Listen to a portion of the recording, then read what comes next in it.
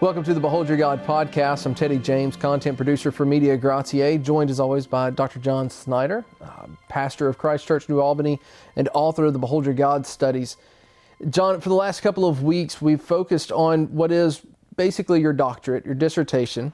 Last time we were together, we talked about the period between the Puritans and the beginning of the 18th century evangelical revival. So 1662 to around 1735. One of the things we really focused on last time was the fact that it was a dark period, a period of spiritual decline, something where we could say, maybe God wasn't at work, but in fact, He very much was.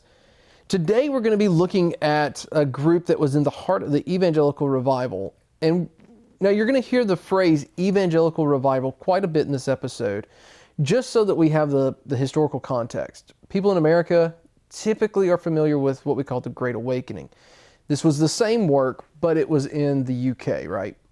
All right, so where are we going now? We're going to talk about a group at the heart of that that has been called the Calvinistic Methodists. And that is a strange label for most of us. So we want to kind of define that label. And later in our podcast, we're going to connect them with the wider work of evangelicalism, because really it is just one strand, one expression of a transnational, transcontinental, restoring kind of work that the Lord was doing in that century. So first of all, let's take the word Methodist. Methodist, at this point in time, until the late 18th century, it is not a denomination. It's more of a fluid movement. And it's a label, like Puritan, that was placed on a group of people by their opponents. It's not what they chose. So John Wesley, we think of as a Methodist, but there were many others. George Whitefield, the leader of the other theological half of Methodism.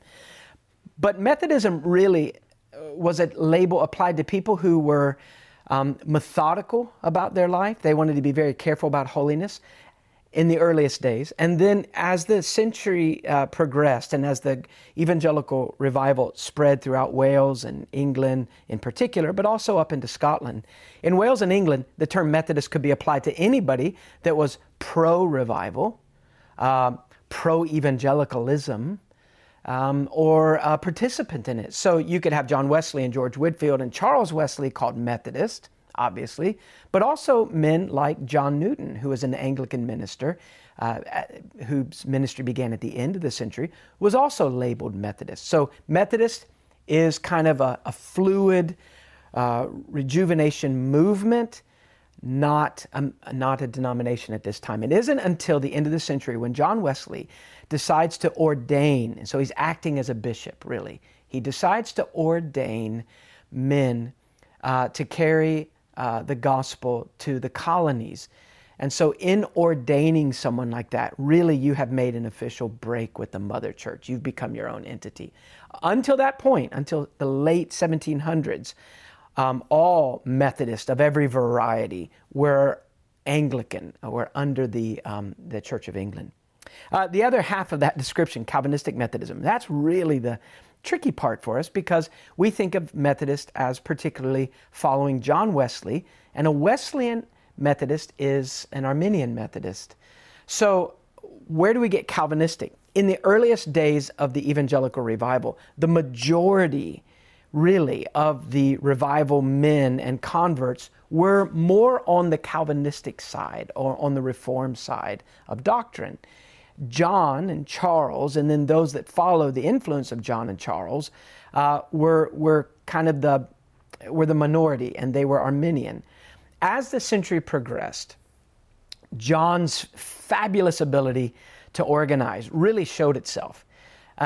So much so that at the end of the century, Wesleyan Methodism, as opposed to the other half, Calvinistic Methodism. Wesleyan Methodism was a well-organized, well-oiled machine.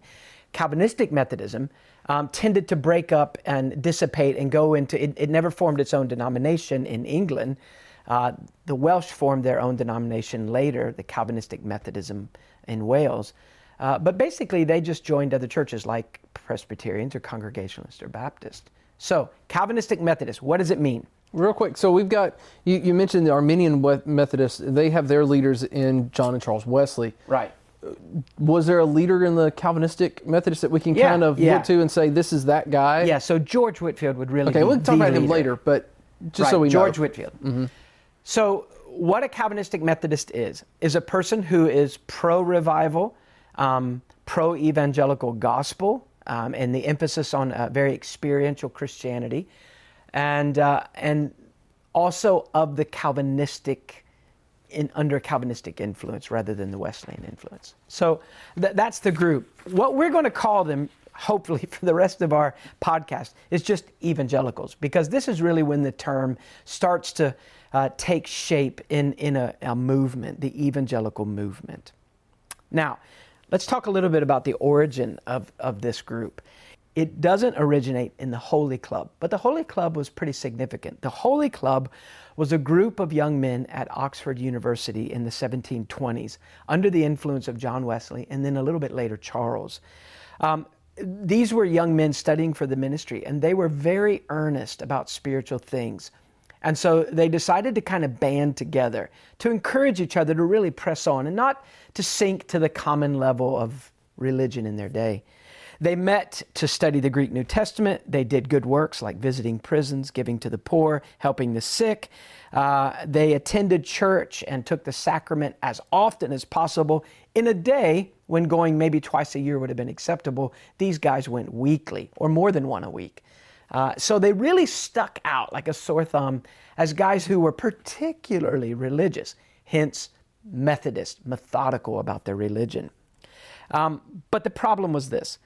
The books they read were just moralistic books, how to be a really good person, assuming you've already been born again. And we talked about that in the last episodes as well. Right.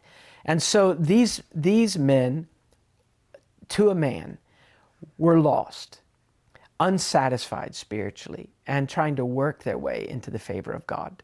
Now, the first to be converted was George Whitefield. He came under terrible conviction as he attempted in the Holy Club to do better and better and to satisfy his conscience. And really, Whitefield went, the extra mile. He was not a very wealthy young man. He was at Oxford really through a scholarship and also through working as a servitor, as a servant of more wealthy students there. So he's not a wealthy student. He barely gets in. And he sees poor people in the community, and he decides that his clothes are too nice. So he gives away his nice winter coat and gloves and things to poor people, and he goes without. If you read his journals, you see times where he's out praying in the winter by himself, isolated. One reason why he was so isolated during this time of conviction was that he was under the influence of a group of people, not the Holy Club, but other people, who taught that, really all you need to do is just be still and be before the Lord, and you don't need to have friends. And so he felt that friends were a luxury, and so he should give his friends up as an example to God of how serious he was about being a Christian. So, he gives up his nice clothing and he is cold. He gives up his friends and he's isolated. And eventually he kind of just hits rock bottom, and his health is damaged by this kind of behavior, and he has to leave the university. During this time, he begins to read a number of books. 3 books in particular were very influential on him. One was a book by Henry Scougal named The Life of God and the Soul of Man. One was a book by Joseph Alleine called A Sure Guide to Heaven, and one was by Richard Baxter, A Call to the Unconverted. Now, these may not sound like normal books to us, but in Whitefield's day, these were the normal evangelistic books from the Puritan period. So these writers had been dead 50 years plus, and Whitefield gets their books, and they lead him away from self-righteousness to Christ. Now, while that's happening in England, in Wales, within weeks of Whitefield's conversion, 2 Welshmen are converted who don't know each other and don't meet each other until about 4 years later, but have the same type of conversion experience, have the same doctrine that they grab hold of, and begin to preach the same way out in the fields and anywhere that anyone would listen to them. And actually, I'm going to mention three of these guys. First, Hal Harris, and second, Daniel Rowland. And those are really the initial leaders. Harris was an Anglican, going to church, reading good Anglican books. He came to the communion service, and he wasn't sure that he was really ready to take communion. And so he didn't want to take it. And the preacher in the church that morning says to the crowd, where many of the people wouldn't take it, if you're not fit to take communion today, you're not fit to die. Because if you can't take communion, how are you going to stand before the judge? And that really bothered Hal Harris. So Harris went home and read a Puritan book by the author Lewis Bailey. And that book really bothered him. And it led eventually to his conversion. Also, at the same time, a man named Daniel Rowland, who was already a preacher. Harris never was ordained in the Anglican ministry. Rowland went to Oxford, got ordained, came back. He was a curate or an assistant pastor in the little town called Llangeitho. And while he was there, he was a charming young pastor. He was athletic, very capable, but lost, self-righteous, did not understand the gospel. Well, there was a famous preacher in the area that we talked about last week, Griffith Jones, a Welshman who did know the gospel and really was like the morning star of the revival for Wales. Griffith Jones was preaching in a small town church nearby, and the town's called Llandewi Brefi. So, wait, you need to say that one more time. Yeah, well, I'm English, so the Welsh will have to forgive me. Llandewi Brefi. All right, now, while he's preaching there, Daniel Rowland and a number of the people from his church want to go hear the famous preacher, so they go to hear him. The church in Llandewi Brefi can't hold all the people, so he has to preach in the cemetery. We talk about this in the first Behold Your God study. And so Daniel Rowland is with all the other people standing in the cemetery listening to this man preach outdoors where the hundreds of people can fit. And while he's preaching, Griffith Jones looks and he sees Daniel Rowland and he sees that arrogant look on his face because Rowland doesn't like Griffith Jones' way of preaching, the gospel way, the Puritan way. And so Griffith Jones stops the sermon, points out this preacher, Daniel Rowland, and says, "Oh, for a word to reach your soul." And then continues preaching. Well, Rowland is really bothered that he just got called out in front of everybody. On the way home, his church members notice that he's kind of down in the dumps. So they say to him, some of them are talking about how great the sermon was, but others are saying, well, actually, Pastor Rowland, you're our favorite. But it was just a Band-Aid. It didn't really heal the wound. Those words by Griffith Jones, that sermon, bothered Rowland until he was brought to Christ. And he became the greatest Welsh preacher probably ever. A third guy, William Williams, who wrote the hymn, "Guide Me, O Thou Great Jehovah." But he also wrote hundreds of hymns. He was the Charles Wesley for the Welsh movement. But most of them, only about 100 have been translated into English, so we don't know most of them here. Pantycelyn is what we call him, and that's just because there were a lot of guys named William Williams in his time. So William, son of William. But the farmhouse that he lived at was called Pantycelyn. So William Williams of Pantycelyn, or William Williams Pantycelyn. So we've just shortened it to Pantycelyn. Well, he was riding home from university on holiday, and as he was riding through a tiny town not far from Trevecca, Hal Harris was preaching a sermon outdoors. Now, Harris wasn't allowed to preach in the churches because he wasn't ordained. And you weren't supposed to preach on unsanctified ground, unhallowed ground. I mean, that sounds strange to us, but for the Anglican Church, that was the pattern. So the only place that Harris could preach and not get into too much trouble was he could preach on hallowed ground that wasn't inside a church, and that's in the cemetery. And his father's grave was in this cemetery, and it's just a big flat stone, kind of raised up a little bit, but it's a giant flat stone. I've been there. Now there's a little fence around it with the sign saying, "Please do not stand on this," because people that read about the revival know that how Harris stood on this stone and preached the gospel. And as he was preaching to this group of people outside church, they had just left a church service where Harris and the other revival men were being ridiculed by the preacher, and their idea of the new birth was being mocked. So he leaves the church and he decides, well, I'll preach the true gospel. So he gets up on his father's grave and just starts preaching, and all the people stay and listen. As he's doing this, William Williams heading home from university. And on his horse riding through town, he hears a voice. And so he stops. And there's this guy preaching in the cemetery. So he just listens for a while. And the words of that sermon, really, God uses those to capture William Williams's heart. And he goes home and he's converted. And these become the three great leaders, really. There are some others, David Jones and some others. But these are the three probably main leaders of the 18th century movement there in Wales. William Williams really becomes the poet, as I mentioned, of the movement. He also became the theologian of the movement, translating Jonathan Edwards' works into Welsh and writing his own stuff. And he became eventually the leader of the of soul culture or of sanctification. He helped fashion the way they dealt with souls in their small groups, their society meetings, once Hal Harris stepped down from the movement, which happened in around 1750. But I mentioned Harris's father's grave. I went to see this place when I was in Wales. I mean, for the Behold Your God study. Yeah, really, I am at heart. I must be a really good Roman Catholic. My Scottish friends are quite ashamed of me. So I go to find. No, it wasn't. It was before the Behold Your God stuff. Oh, okay. It was when I was a student in Wales. So I read the account. So I look up the church. I go find this church. And there's the grave, and there's the little fence saying, don't step on this. So, of course, being a good American, I ignore all the rules and get up on the grave and pray that the Lord would do it again.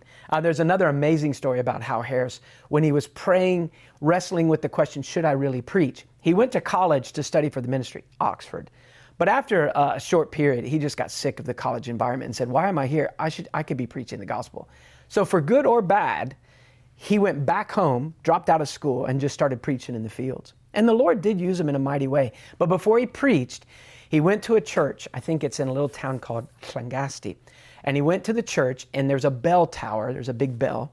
So he goes up in the tower, and there's a little tiny room there for where the bells hung. And he just spent the night by himself. And he stayed awake all night, wrestling with the Lord in prayer. Do you want me to preach or not? And at the end of the evening, he really felt that God had answered him in an extraordinary way and had really gifted him, had given him what he needed, equipped him for that work, really an outpouring of the Spirit. And from that point forward, God did use him in a wonderful way.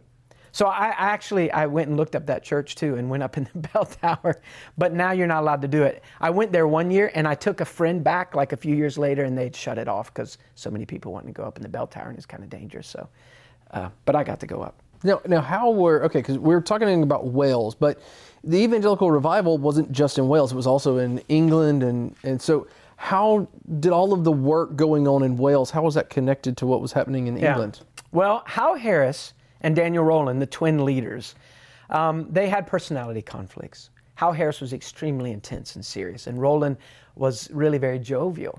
And Harris would often get angry at Rowland, and Rowland would get frustrated with Harris. So eventually, they had both met George Whitefield by this time. So in the early 1740s, I believe, they basically invite Whitefield to become the moderator or the head, the organizer of the Welsh movement. So they work under Whitefield's authority for a while. And through his ministry, Hal Harris worked a lot in London for George Whitefield when Whitefield would travel to the colonies, to the States here. And so, through his ministry, all that work was connected. And really also the work in the colonies because he visited so many times across the pond. Real quick, too. So we mentioned George Whitefield. I meant to bring this up when you were talking about his conversion. But the book that the Lord used to bring Whitefield to himself, The Life of God and the Soul of Man by Henry Scougal, we have that. You can buy that now. A friend of ours, Jeff Johnson with Free Grace Press, has recently published that. It was out of print for a long time. Now it's here, so we'll put a link to that in the show notes. Yeah, and we'll be talking a little bit about that book in our bonus session. Yep. Well, let's talk about what is an evangelical. What if it was a fluid movement and they're not a denomination and they weren't under one leader, even though Whitefield was, really a guy that they looked to a lot. What were they? And we could say this, it is a movement in which four core emphases were held in common by these people. So they may be Baptists, Presbyterians, or Congregationalists, or Anglicans, but they have more in common with each other than they had with perhaps the people at their home church because of these four things. And this list is by a church historian, David Bebbington, and he wrote a very significant book on the evangelical revival, I don't know, maybe 20 years ago. And I don't agree with everything Bebbington said. There's a few definitions that people have taken objection to, and I would agree with their objections. But in these 4 points, I think it's very helpful. And the four emphases, the four core elements are these: conversionism, activism, biblicism, and crucicentrism, or cross-centeredness. Let me just quickly hit those. Conversionism. You have to understand that in the Anglican Church, kind of the great starting point, the earthquake, the spiritual earthquake for these people, it was their baptism. It was their christening, very much to a Baptist, it looks very much Roman Catholic. That's not exactly what they believed, but it was pretty close to it. And Whitefield and Wesley and those men who were converted much later in life look back on that, and they didn't quit baptizing babies. They remained Anglicans, but they said that's not necessarily the beginning of anything. And the new epicenter, the heart of the Christian experience, was shifted from the sacrament of baptism to true personal conversion, to regeneration, to faith and repentance. So that's conversionism. Activism. Though these men, especially the men we're talking about, were very reformed in their views, believing that God had to work and that apart from the work of God, we couldn't really accomplish anything of any good value. These men were not fatalists. They were aggressive with evangelism. They were aggressive with pastoring each other. And really, they put us to shame. Whitefield was a Calvinist, he took a lot of heat for being a Calvinist, but he came to the colonies 8 times. Whitefield was often very ill after preaching, and the doctor said, if you'd preach less, you'll live a long life. And Whitefield said, I would rather burn out than, kind of rust out. And so Whitefield continued to preach and did die at a pretty early age. These men were aggressive with their Reformed doctrines. Third, biblicism. Not in a bad way, but just the idea that, like the Puritans, the Scriptures were the ultimate authority. And fourth, crucicentrism, or cross-centeredness.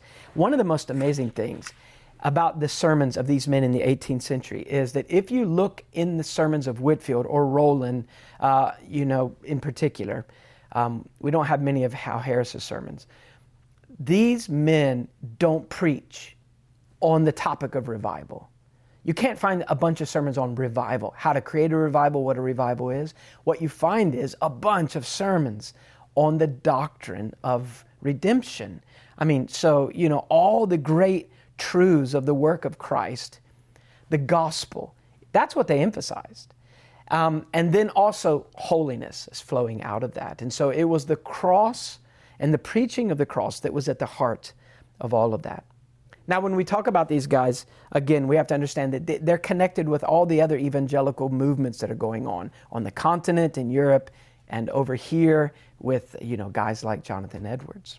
Yeah, so John, you've mentioned, particularly with Whitefield and with, Scougal was very helpful with him in his conversion, but how did these men get these ideas? Did they just read the Bible and it was illumined to them, or what were their real influences? Well, obviously the Scripture is what they would say, and that's true. Mm-hmm. But there were teachers that helped them.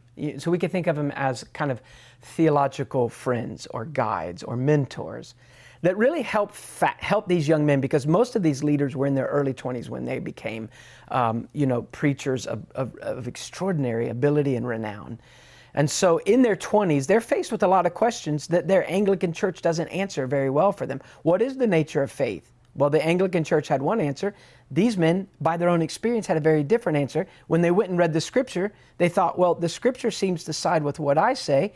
But their Anglican friend would say, no, it doesn't. It sides with what we say. And so what we find is that the Puritan literature that still remained, Puritans had been dead for at least 50 years, and these men's books were available. And so these young leaders of the revival grabbed hold of the Puritans and would read them as they tried to wrestle with the questions. What's the nature of justification? How is that different from sanctification? What about assurance of salvation? My Anglican church doesn't give me that at all. What's the right way? What's the wrong way? And so they would read their Bible, but they would also read different Puritan works on these key doctrines. And if we read their journals and their letters, you can see which books were particularly influential. We don't have much time, but we want to just give you kind of a flying run by. We already mentioned that Whitefield was converted through reading it, but others were too. A guy named William Grimshaw in the north of England was a pastor, and he was a pastor who didn't know the Lord, and he didn't know that he didn't know the Lord. One time a grieving couple came to him and said, we've had to bury our child and we just can't get over the grief. It's been a long time and we're not recovering. Do you have any counsel for us, Pastor? And he didn't know what to tell him. So he told him, well, don't sit in the house so much. Get out, go to parties, go to balls, spend time with friends. That's as deep as he could go. Well, and also he was the same guy that a man's wife had said, he told me he was going to quit drinking and he was lost. And so Grimshaw painted himself red. And wasn't that Grimshaw? Yeah. The old man was headed. The old man. He was an old man. He was drunk, and to get back home, there's no street lights and stuff at this time.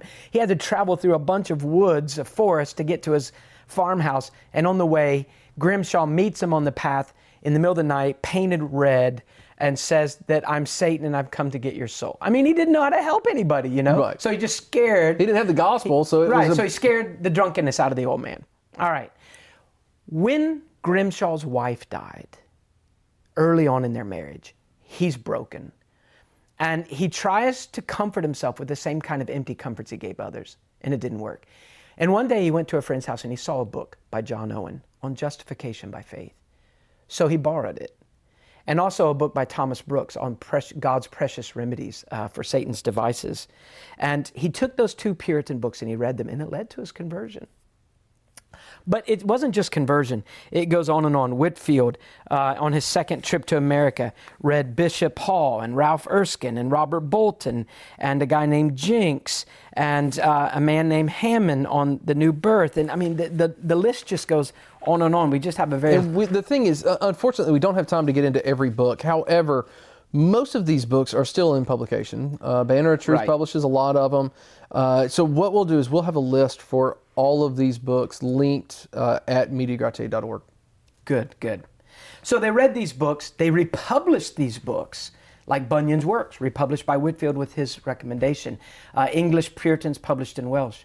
But they also, through contact with living descendants of the Puritans, so to speak, the Erskines in Scotland, Edwards in America, really fashioned these young men in a mold of a very warm, aggressive, experiential Reformed doctrine. And really, in my opinion, just some of the best balance that we can find, of Christians and the Christian doctrine, even though they were young.